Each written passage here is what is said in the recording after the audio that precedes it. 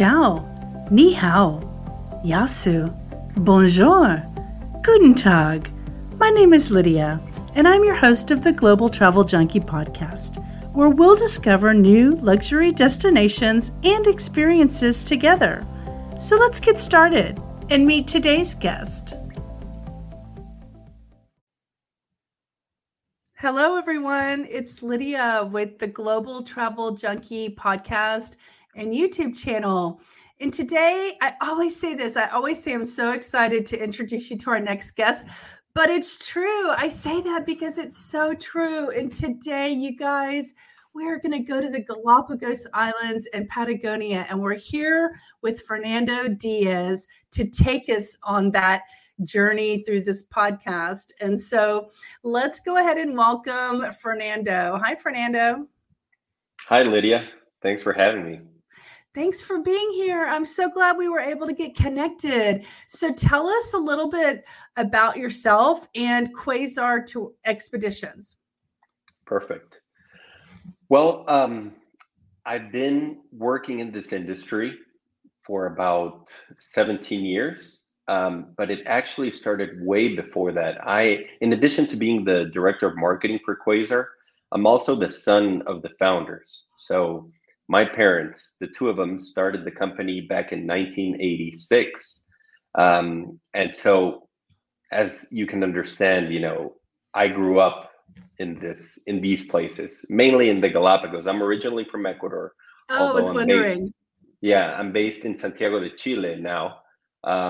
But all my life, basically up until I was around 28 years old when I moved to Chile, I spent it in Ecuador and the Galapagos. And so, as you can understand, growing up in a place like this, even though we always had a choice, and I say we because I'm including my two brothers who also work in the company in different positions, we always had a choice as to what we wanted to do with our lives. But it was like magnetic. And so we all ended up working at Quasar.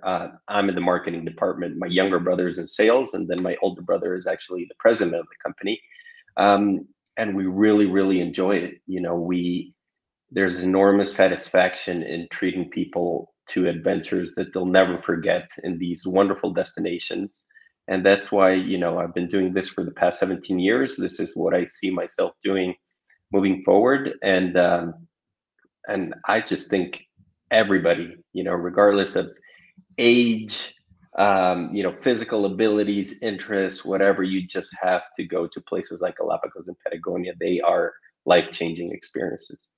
Yeah, well, not only does it seem like a dream expedition and experience, but that sounds like a dream job to me. It is. We really, really enjoy it. Great. So that's neat that all your brothers decided to do it with you. So I know that it's definitely a family experience. And when you go to the website, and I encourage everybody to do that and go watch the video that they have on there. I know y'all talk about even the guest, even the travelers who experience a Quasar expedition also feel like family, right? That's the way they're treated. So I love that. So let's dive in. I want to give our listeners just a really great opportunity to understand what is Quasar about and why do y'all do all the things that you do? Because I know you go the extra mile, not only for the customers or the clients, but for the planet. Let's talk about those kinds of things. Perfect. So, as I said, it all started, it actually started before 1986, which is when the company was founded. It started in 1969. My mother was, just 16. She had a really, those professors or teachers that you have in school that really inspire you. She had one of those, and it was her biology teacher who told them that there was a Navy ship going out from Guayaquil in mainland Ecuador out to the Galapagos once a week. That was the only way to get there, no flights yet.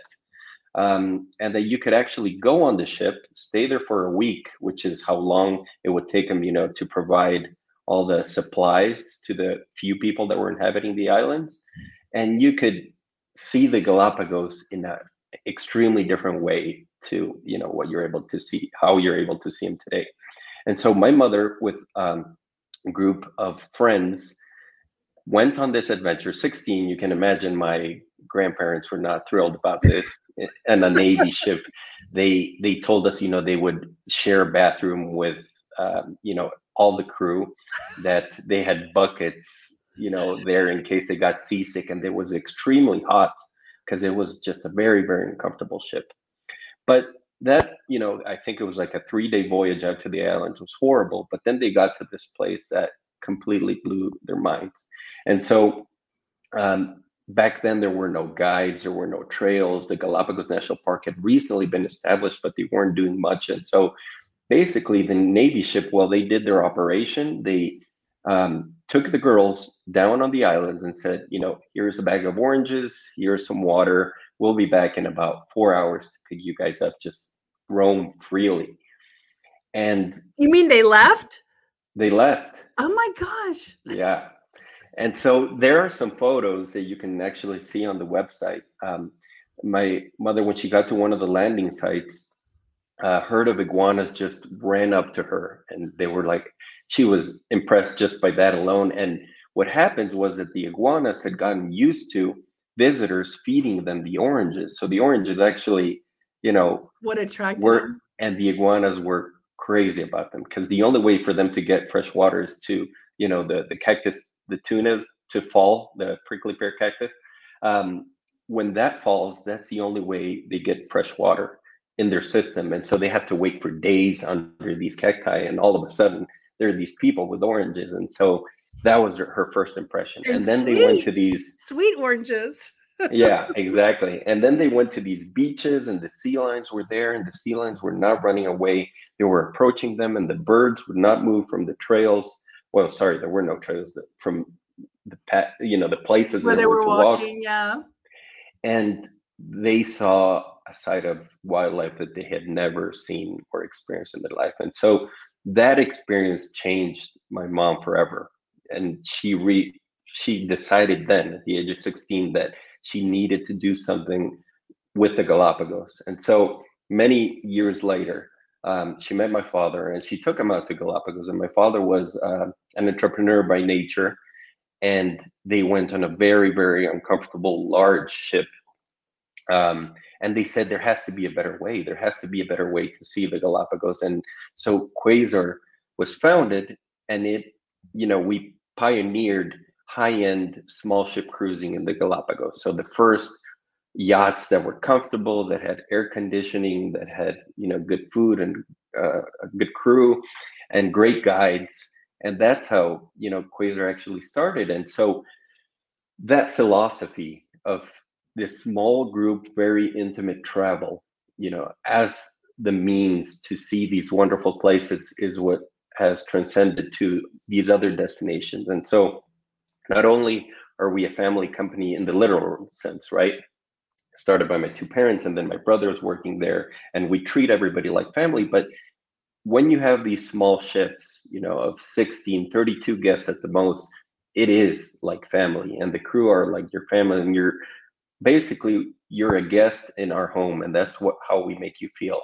And so the crew is extremely friendly. You can see in all the comments that people leave that they say, we felt like we were home. But of course, with all the amenities and the fine service and the high-end accommodations, better than making it home, right? Yeah, you don't need to make your bed. You don't butler.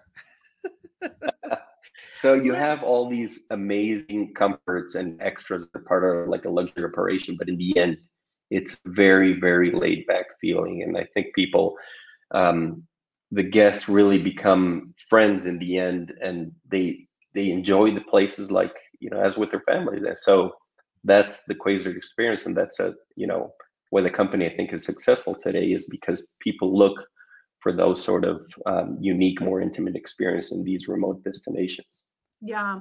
So we just dove in. So I'm going to just do a little bit of making a few assumptions for the listeners, because, listeners can come across a podcast and just start listening, and they may not even know what we're talking about. So let me just do some little basics, and you tell me if I'm wrong or not, but basically the Galapagos is about 900 to 1,000 kilometers in the Pacific Ocean, down in the bottom of South America, and the closest country is Ecuador. And right, am I correct? Yes, the Galapagos Islands belong to Ecuador. They're right on the equator.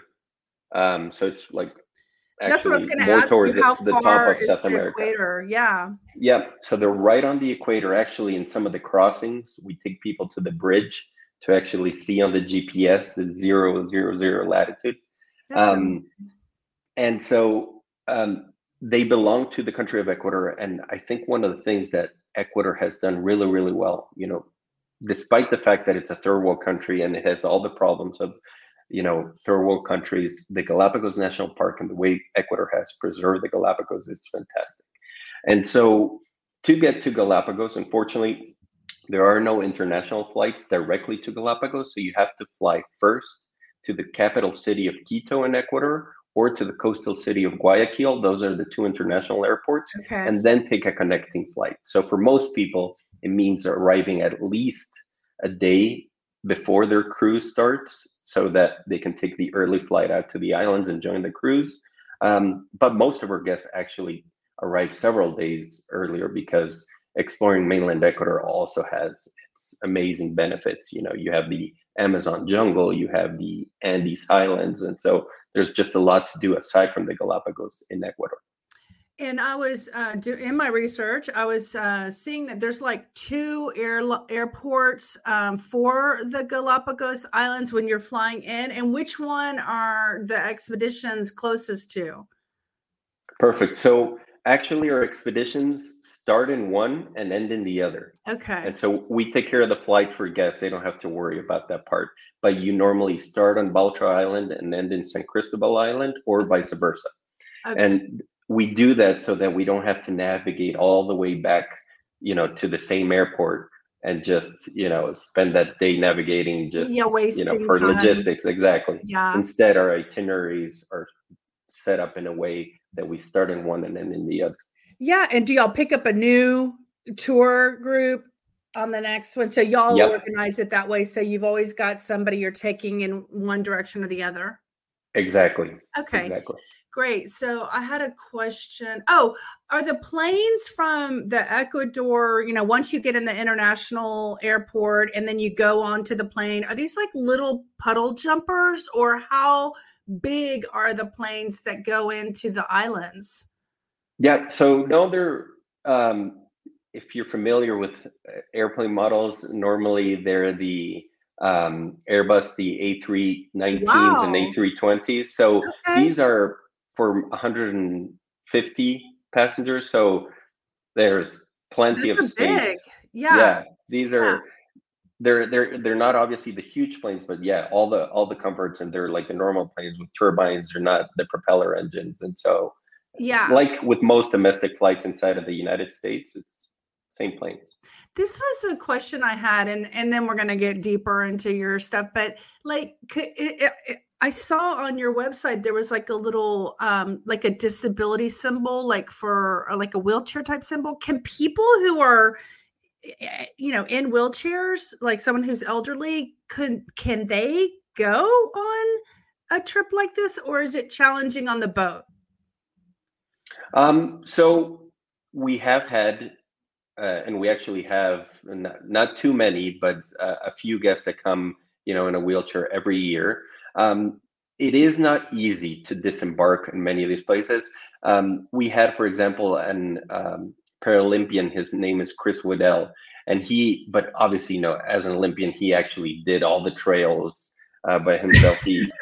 But that's normally an exception. I do recommend that if somebody, you know, is in a wheelchair, probably the larger boats are better in that more respect. Accommodating. Yeah. Exactly. Okay. But in general, most of the landing sites in Galapagos do require you to disembark on uneven terrain, in, you know, wet landings right on beaches. So it's unfortunately not as easy. Yeah. But we do welcome disabled people every year. And it just depends on the condition, you know, that how much they can see and do. Yeah, absolutely. Well, and it may be like a group, a family, and there's maybe one person that they need to consider whether or not they'd be able to go or not. That's the only reason why I asked. So let's go into a little bit deeper. Let's start with the Galapagos. We've talked about the getting on, the boat. What kind of happens when we embark on the boat, and how many days are we on this trip, and where are we sleeping? And is this a day trip? Perfect. So that's a great question. Did I freeze for a bit? Oh, there we go. No, you're here.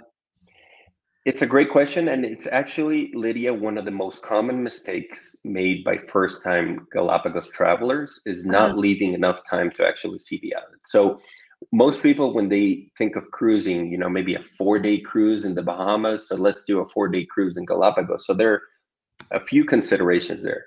First of all, the day you get to Galapagos and you board the ship, and the day you actually disembark and return to the mainland, those days are mainly spent traveling. So for example, if you do one of the 4-night cruises, essentially it's only 2 days in Galapagos. So making it all the way down to Ecuador in South America and then to Galapagos just to spend 2 days in the islands, for me, is a terrible, terrible mistake. Of course, the shorter cruises are less expensive. So if budget is really an issue, then yes, of course, rather than not seeing the Galapagos, do see them, in a 4-night cruise. But Quasar, for example, we only offer 7 and 14-night cruises. Wonderful. Yeah, and it basically was sort of like a coincidence. When Quasar started, there was only one flight out to the islands, and this flight was once a week. So the cruises were coordinated around this one flight, and it was 1-week cruises. And we found out over the course of the years that that was actually the ideal duration. Like in 1 week, you could see a lot of what the Galapagos has to offer. Now, for people who have more time and greater budget, the back-to-back trips with Quasar, those are the recommended, the 14-night cruises, because you don't, sorry, let me backtrack a bit. There's a law in the Galapagos National Park that you can't visit the same visitor site, but every 15 days. So our 2 itineraries are very different from one another. The itineraries repeat every 15 days. So for somebody that comes in 15 days, it's not the same itinerary twice. It's 2 totally different itineraries that then repeat themselves every 15 days. So they'll see different places in those 15 days. They never go to the same stop. Exactly.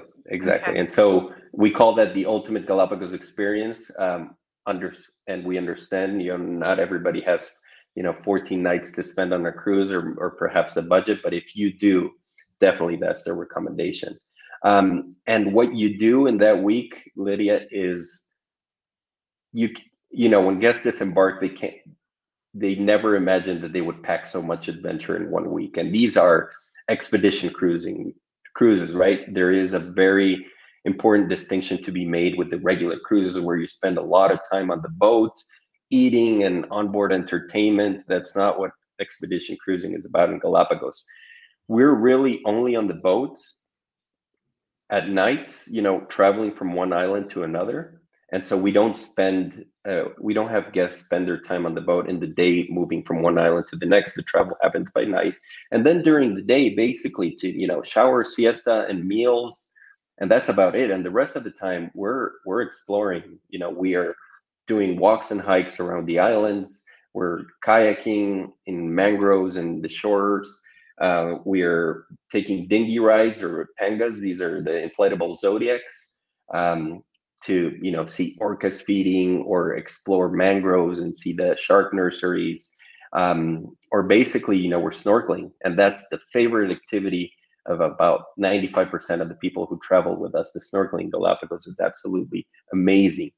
It's a little different from what you get in the Caribbean, where there's a lot of tropical fish and warm waters and just Coral. a lot of coral.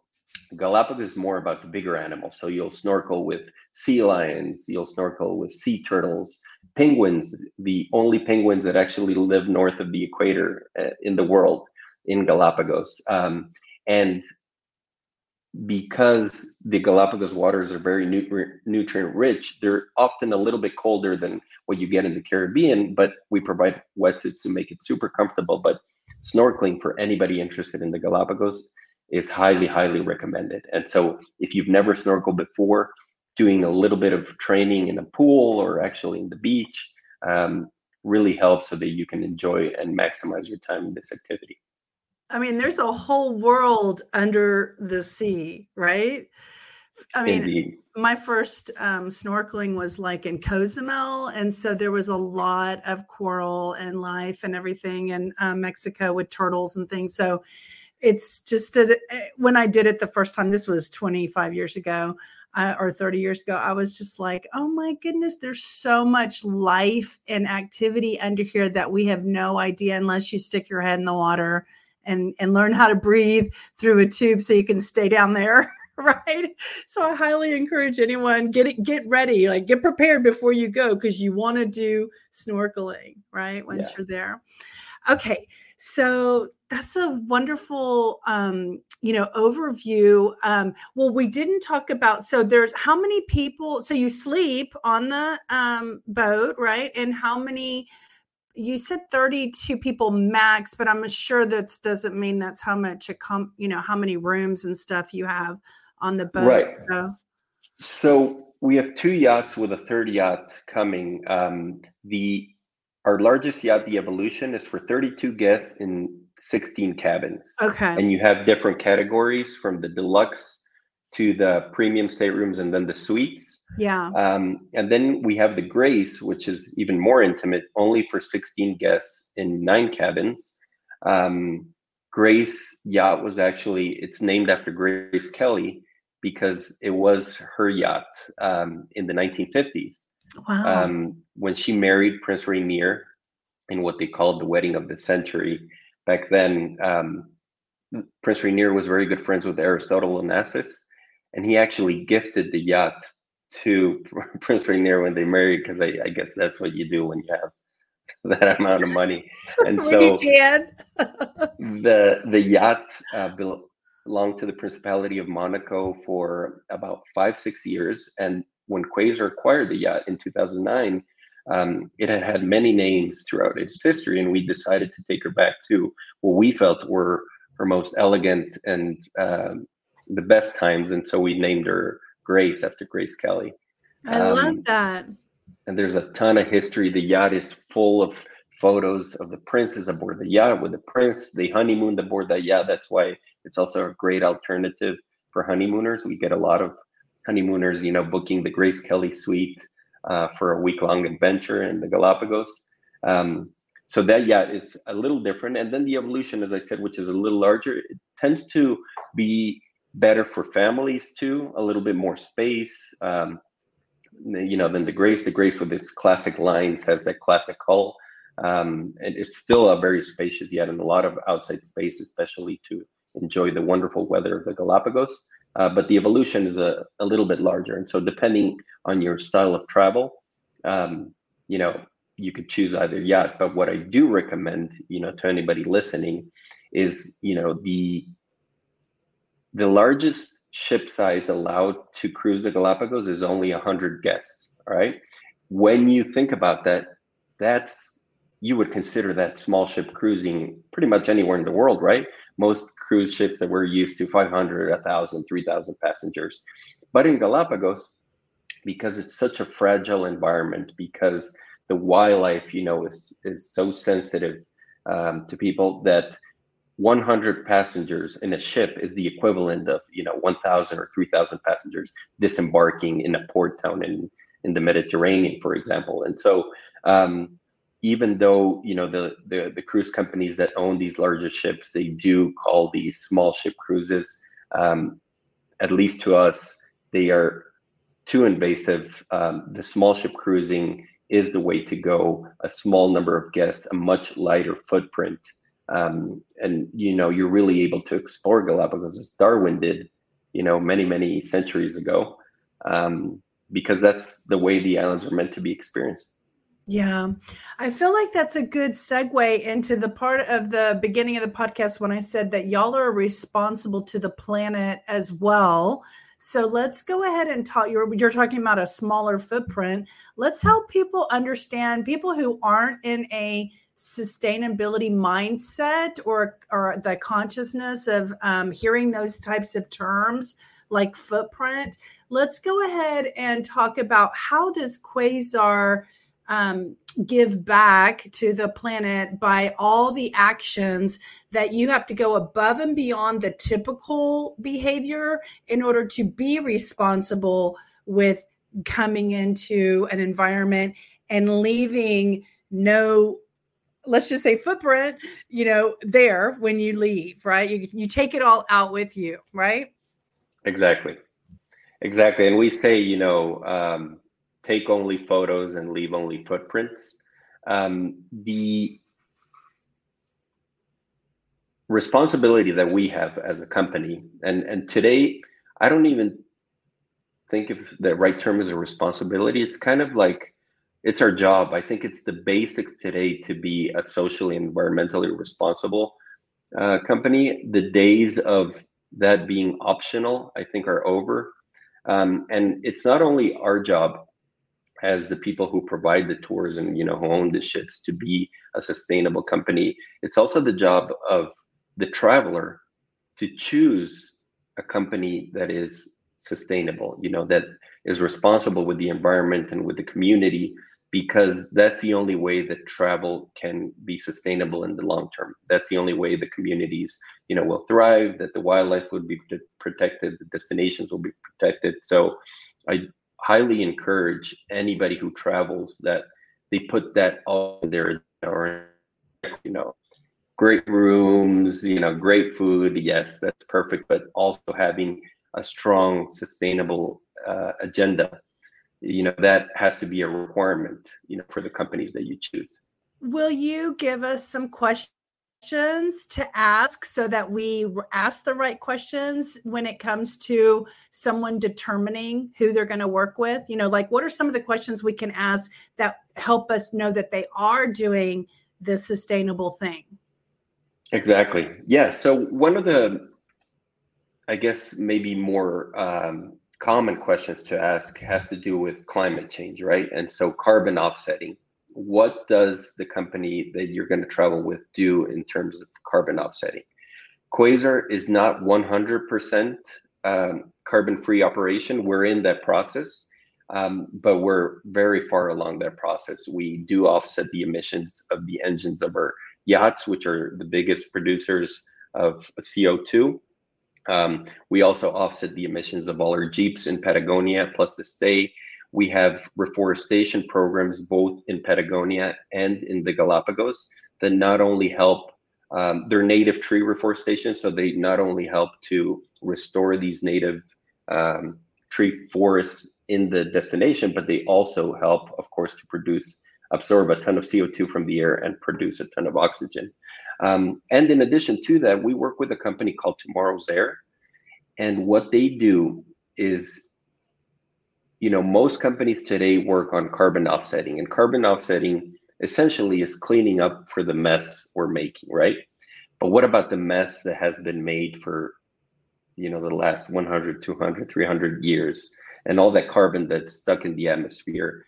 Tomorrow's Air actually extracts that carbon, and they, through these amazing, cutting edge technologies, they convert it into compressed carbon and they bury it under the ground.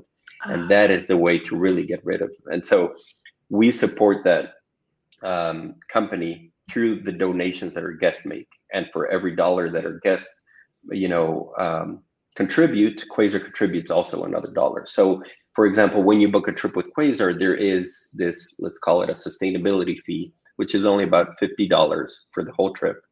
That helps to offset the emissions of your flights, of the ships, to help with, a company like Tomorrow's Air. And in addition, Quasar will put another $50, to really help the environment. So y'all match it. Exactly, we match it. So at least on the carbon offsetting or the climate change front, that's what Quasar does. And it's, if every company would take that initiative, the travel, which is a huge contributor exactly to the climate change problem. The transportation and travel are huge, but at the same time, we are also a huge contributors to the preservation of these destinations. And people have, they will not protect what they don't know, so they have to get there, and so they have to take the transportation and the airplanes, and so the emissions. So as long as you're a responsible traveler and you offset your emissions, you're good. And there are websites like the Carbon Fund that you can actually calculate the emissions of your trip. So even if you're traveling to a place that does not offer this, as part of the trip, you can just plug in your flights, let them know what you will be doing. If you're staying in a hotel, for how many nights, they calculate the emissions, and then you just pay a small fee to offset your emissions. And people are often surprised by how small the fee is to actually, but when it accumulates, right, that's when we have a problem like we do today. And so that's what we do on one front. And then, another part, a big part, is wildlife protection, at least in the Galapagos. So Quasar collaborates very closely with the Charles Darwin Foundation and the Galapagos Conservation Trust. We donate cabins every year that are auctioned off, and those funds help protect these wildlife. The problem of invasive species is huge in Galapagos. With all these cargo ships coming to bring provisions, they bring cockroaches, the normal housefly, which you would not consider an invasive species, is responsible for the near extinction of the mangrove finch. And people don't know that, and it's how difficult it is, you can imagine, to get rid of a housefly that is just living everywhere. They lay eggs in the nest of the mangrove finch, and the larvae actually enter the ear of the hatchlings. Aww, and so the hatchlings don't have a chance to make it. And so these sort of initiatives we support that are not evident, to the normal traveler, but through the Charles Darwin Foundation. And of course, we educate people about this on our trips. And then the final thing is the communities, right? They're in these remote, wonderful destinations like Patagonia or the Galapagos. There are people living and thriving off of these places. But travel also is a big part of the problem, at least in Galapagos. Waste management is terrible in Galapagos. There are problems too with just a growing population that the islands cannot sustain, because there are lots of jobs and well-paying jobs. And so we work together with the communities to educate the kids. We have the Galapagos Scouts project, through which we empower and educate the children to become, the leaders of Galapagos for tomorrow. We provide sponsorship for them to go to college in the mainland to really learn, become masters at what they do, and hopefully, come back to the Galapagos and work there and be the ones that make the change. Yeah, like ambassadors to protect their lands. Yeah, exactly. And it has to come from the locals. They love these places. They're protecting their home, but they need to, be educated and have the resources to be able to do that. So we do that both in Galapagos and Patagonia, really working with the locals to make the destinations better. I love that. And you know what? I'm going to share another one that I read on your website that hasn't been mentioned. And it resonated with me because for 8 years, I worked at a restaurant who became the greenest restaurant in all of the USA. And what did that mean? We did more things because the restaurant industry is one of the largest contributors to waste in the world. So the more conscious you are about what you do to be sustainable when you're running a restaurant minimizes the impact the negative impact that you make on the planet. So I noticed on your website that y'all do not use single-use plastics, right? Yes. And so to anyone who doesn't know what that is, I'm just going to give you an example. Yesterday, I went to a restaurant, and inside the straw, which is a single-use plastic, it was encased in a plastic. And so I had to remove the plastic to get to the plastic That's two things that could have been avoided by using a more sustainable style straw, like a paper straw or something that breaks down.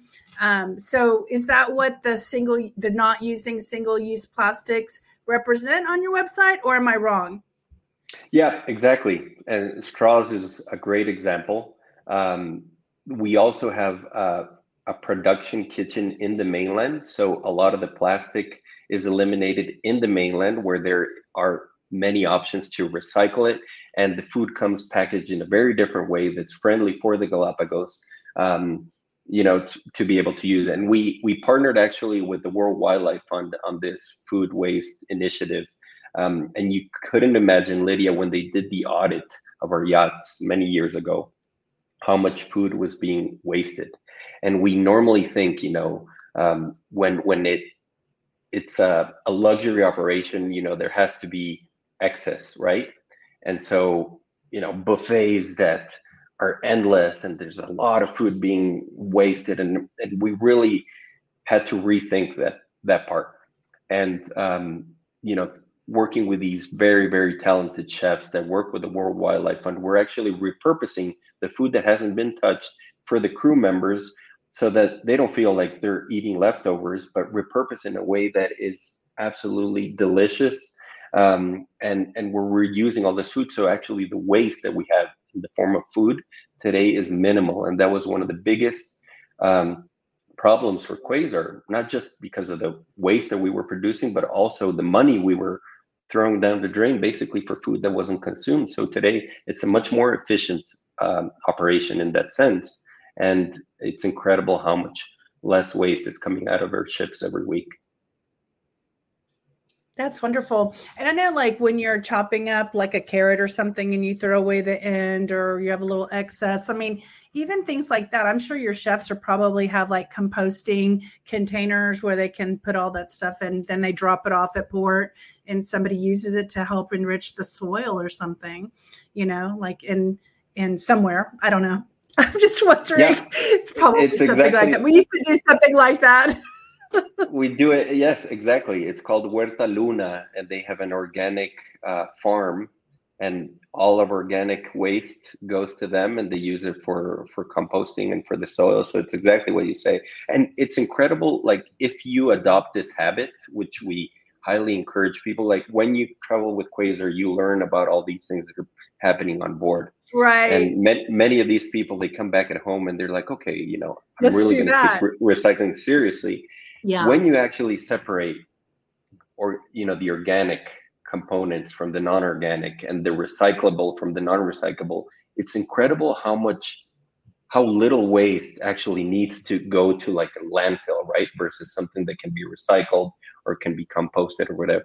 It's incredible. So I highly encourage, anybody listening here to give that a try and to research that a little bit more, because, it starts with one person, right? And then, we all can make a difference if we start. It does. And it takes people like you and me to get excited about sustainability, because like you're talking about, it's a lot of extra work to sort your trash and do these things. So it takes that extra step. That's what we're talking about when you go the extra mile, instead of just dumping everything in a trash bag and then dumping it in some kind of a landfill. We, at our, greenest restaurant in the United States, we diverted 80% of our waste out of the landfills and into other destinations. So it's really exciting. So you're talking my language when you're talking sustainability. I've been doing this for 15 years. So I love this aspect. I love the aspect of Quasar Expeditions focusing on the planet as part of their traveling experience. So thank you for sharing that. So do you think, I know your food, I just want to mention, like, I know the chefs are like top notch and you have really fine dining type meals I saw in the pictures. Am I correct? Yeah, with a key difference, at least to our competitors in both destinations, in both Galapagos and Patagonia, is, most of the people who travel with us, they have the money to go to a fine Italian restaurant, French restaurant, anywhere in the world, right? And most of them actually have those great restaurants home. So when you Experiences, come to right? a place like Ecuador and the Galapagos, you don't want to have another version of a filet mignon, right? Well, Right. maybe you do, but that's not what we offer. Um, we make it so that part of the journey that people are taking is also in the culinary sense, that they're also taking a journey with the food, that they're trying new stuff, they had never tried before. Ecuador has over 50 varieties of potatoes, just potatoes alone, all colors, sizes, textures. And so, rethinking what a potato is and really understanding what the Andean potato is all about is part of the adventure. Exotic fruits, fruits of all shapes and sizes and textures and tastes that you've never imagined. Fruit juices that are extraordinary, that people have never tried, and then they end up being their favorite.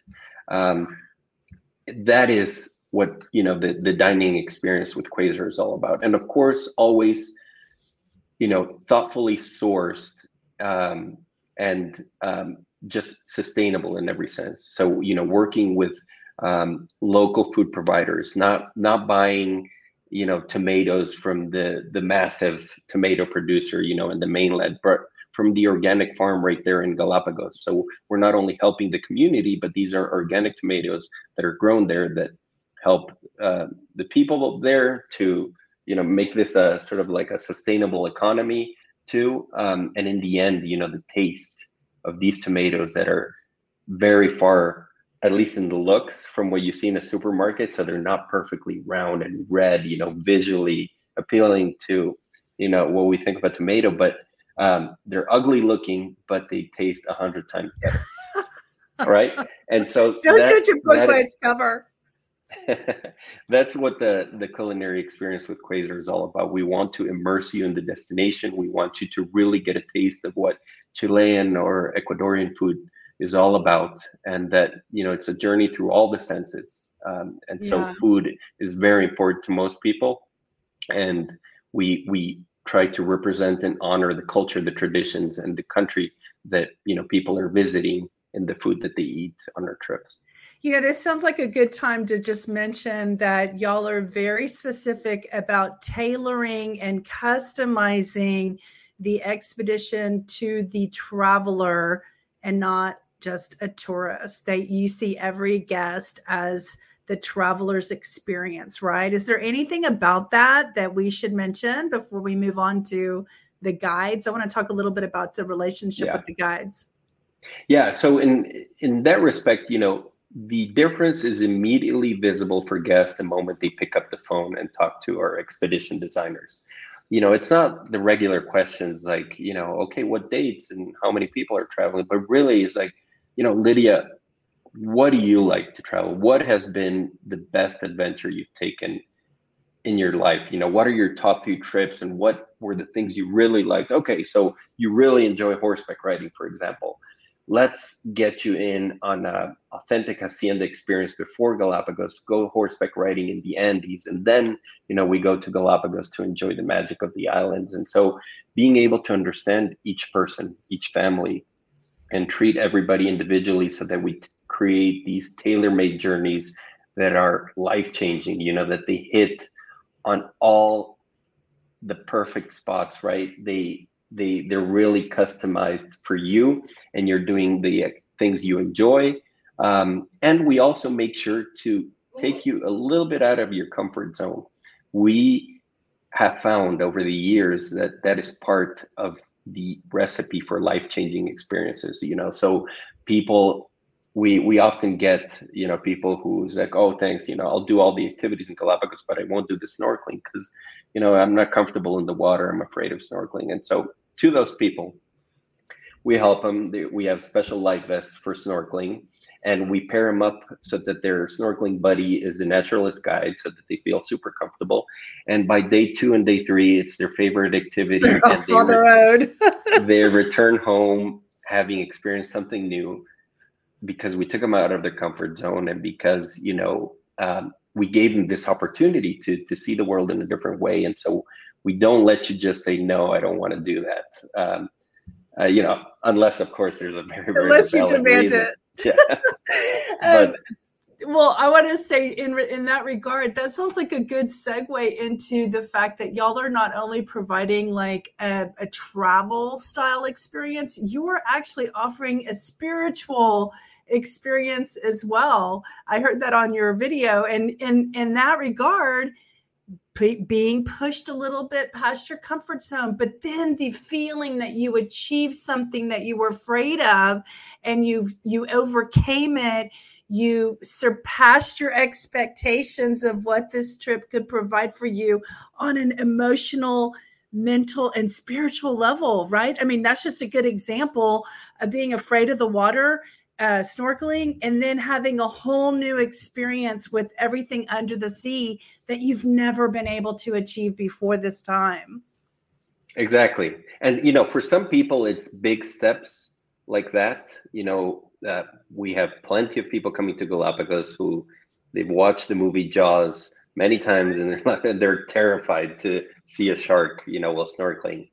And seeing reef sharks in Galapagos while snorkeling, to me, is one of the most fascinating things you can see. There has never been a shark attack, to a Well, I was snorkeler going in to say, Galapagos. aren't most sharks not attackers? Like, exactly. They're scared of you, right? Yeah, they're literally like 2 or 3 species that are a little bit more aggressive.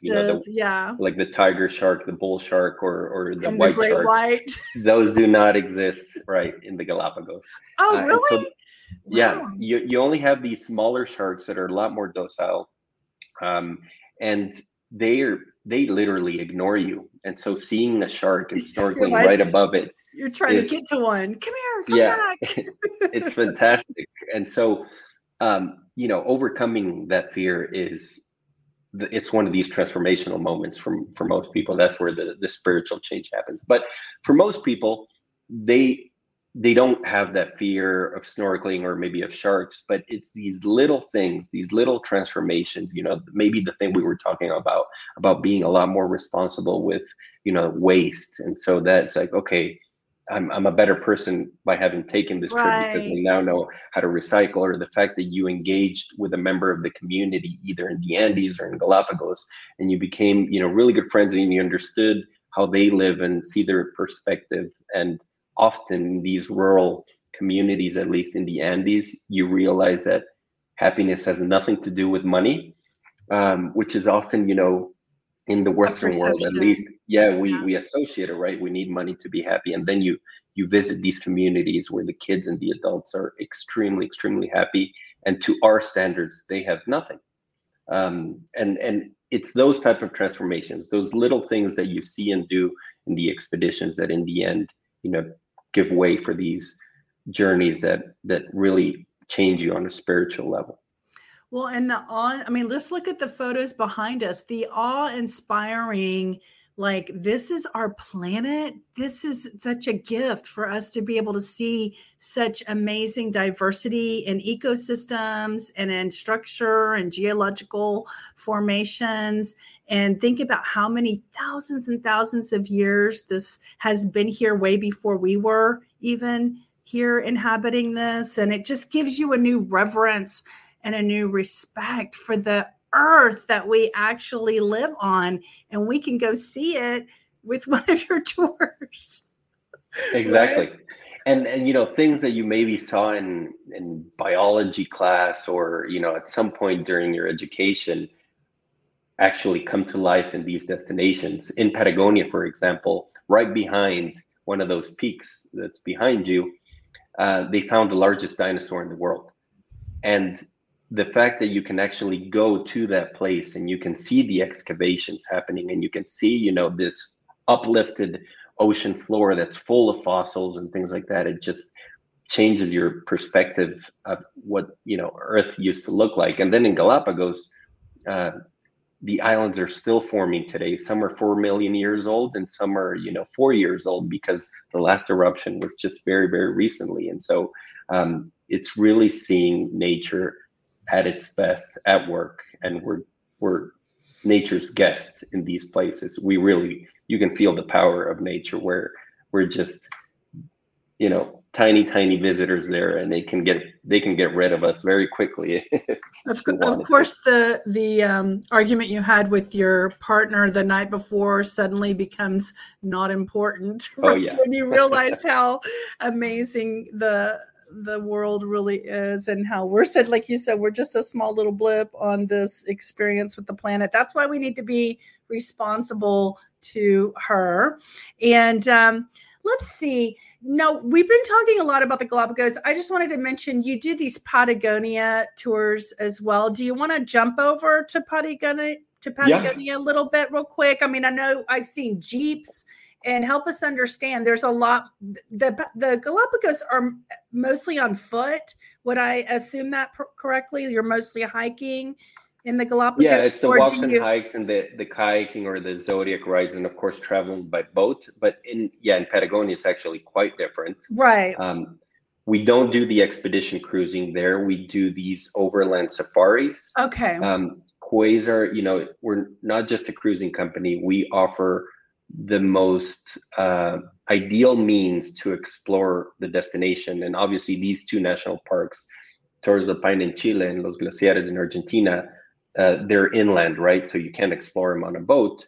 So the next best alternative is these intimate private or small group expeditions in these Jeep vehicles that were, built for this type of terrain. And we call them an overland safari because essentially, it's like an African safari where you're going from point A to point B, admiring the wildlife, staying at different places around the national park, and just exploring these parks and the wildlife and the amazing formations like the ones you see behind you every day. And that's what we do in Patagonia, having taken all of the experience that we had with Galapagos. So our Patagonia programs have only been around for 10 years, where Galapagos is close to 40. But all that experience that came from Galapagos into, the quality of the guides, the type of transformational experiences that need to happen, the experience with the food that we talked about, all that, of course, is carried over. And so it's these equally amazing expeditions happening in Patagonia, but of course, a little bit different to accommodate to the setting and the places that we are exploring. But Patagonia, one thing to note is that most people consider it a destination, for very active people, for hikers.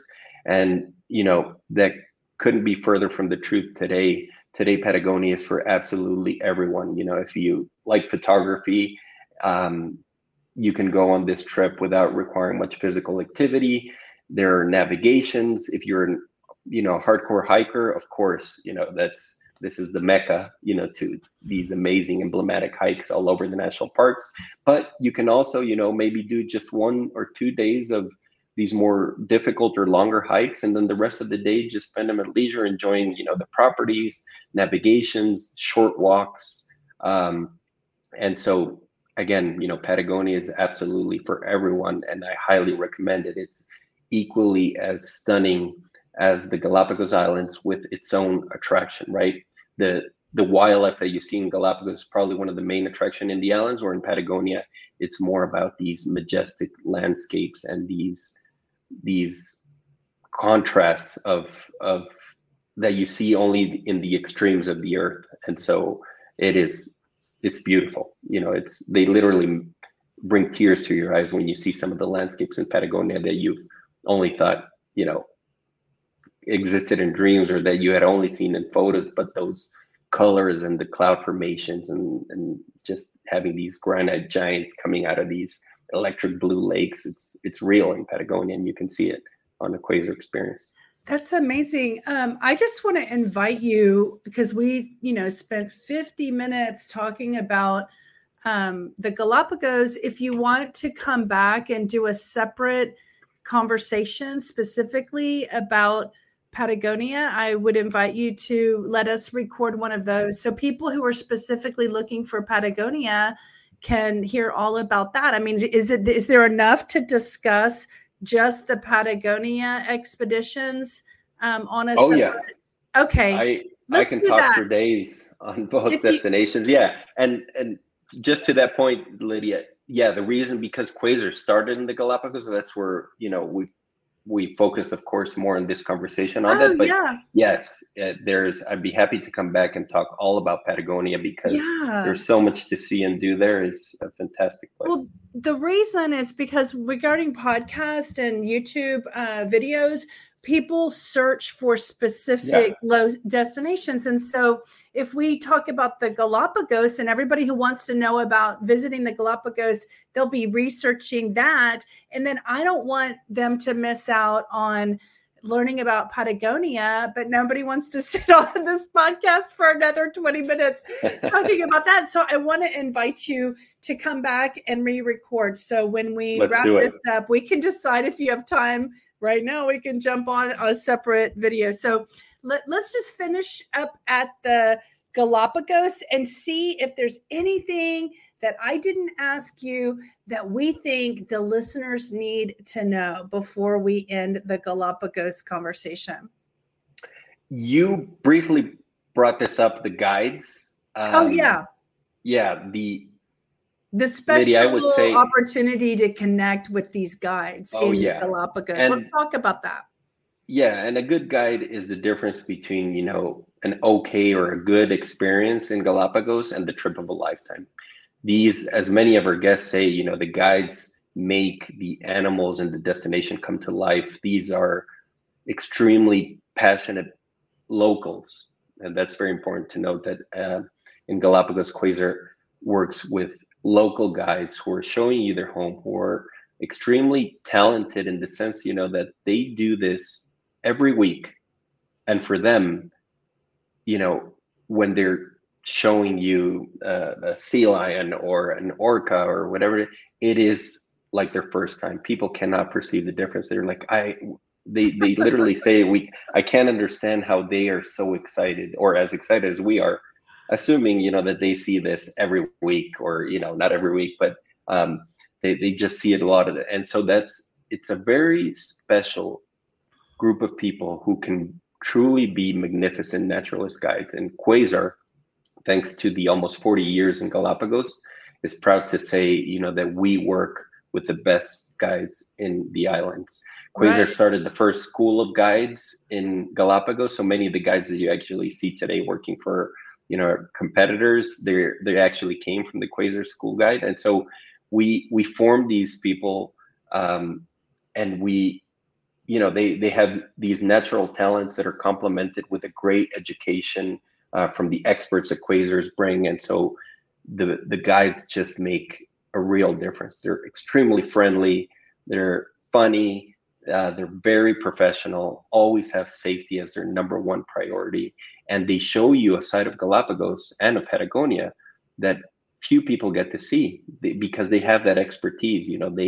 Just one example is, there's a snorkeling in Tagus Cove, and one of our guide knows exactly where the seahorses hang out. And you could be snorkeling in front of the coral and have the seahorse in your face, and you would not see him. These guys camouflage perfectly. And so he knows where they live, and they take you to see a seahorse, which many of us will never see in real life, maybe only in an aquarium. And so it's these little details that happen all the time, every day, in every activity, that stack up for these amazing experiences. And the guides are a huge, huge part of that. Fernando, I believe that we're all connected. We're connected to the plants. We're connected to the animals. As humans, we are all connected by a common energy. And I believe that when you have reverence towards the animals, they know it. And so those seahorses probably know this guide and know that they respect and, revere the animals. And so they even probably show up for the guide, or maybe they won't show up for another one. And I just wanted to say that it just reminds me of, the best of the best. And so, the greatest of all time, those are the guides that want to work with Quasar, because you've been around for 40 years. I mean, who wouldn't want to be working for the best of the best? So I can only imagine what an experience at a Quasar expedition is like. And it sounds like a dream. Sounds like an amazing experience. So do you want to say anything before we say goodbye? Well, just, I highly encourage anybody, even if it's not with Quasar, go to these destinations. There's a reason why we're there.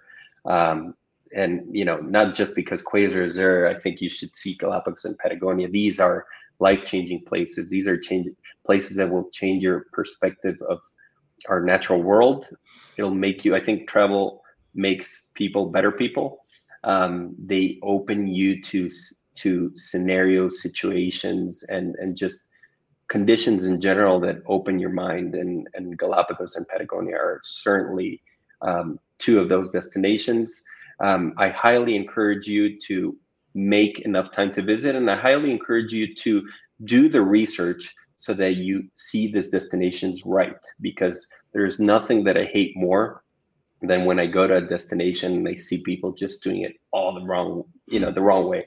They're taking the wrong tour. They're seeing things the wrong way. They're taking the tourist trap tours or the touristy approach when, as our motto says, because you're an adventurer, not a tourist, we want you to explore these destinations as adventurers. And there's a very specific recipe that you have to follow for these life-changing experiences in both destinations. And, Quasar and a few other companies in each of these destinations have that experience. And so doing the research, picking the right company will make all the difference between how wonderful your trip could be and how these memories just are going to live with you for the rest of your life. That's right. Ask the right questions. So I know for people to get started, they want to go to quasarex.com. That's QUASAREX.com. And are y'all on social? Can anyone start following you in social settings, social media? Yes. You can QuasarEX as well on Instagram. On Facebook, it's Quasar Expeditions. But if you just search for Quasar Expeditions, both in Facebook, Instagram, LinkedIn, Twitter, we're in all those platforms. That's where we share a lot of visual content, all our videos, all our specials. So yes, by all means, anybody listening, start following us on social, and just browse around our website, watch our videos, and we'd be very happy to welcome you in one of our life-changing adventures. Sorry about that. Wow. That sounds like a life-saving adventure. So sounds good. So you're definitely on my bucket list now, and I can't wait to, find out more about when I'm going to put y'all on my bucket list. So you're more than welcome, Lydia. Thank you. Well, we encourage everyone to go check it out and to add Ecuador, the Galapagos, or even Patagonia on your trips of a lifetime list of where you want to go and how you want to see it. So thank you so much, Fernando, for your time today and sharing all your wonderful stories. It was such a pleasure. Thank you so much, Lydia. Really enjoyed this. Yes. Well, we'll see you soon. Thank you. Bye-bye. Soon. Bye. We hope you enjoyed the show today. And if you'd like to be a guest on the Global Travel Junkie podcast and YouTube channel, reach out to us at our Contact Us form at globaltraveljunkie.com. We hope to see you out traveling. Adios. Ciao. Au revoir.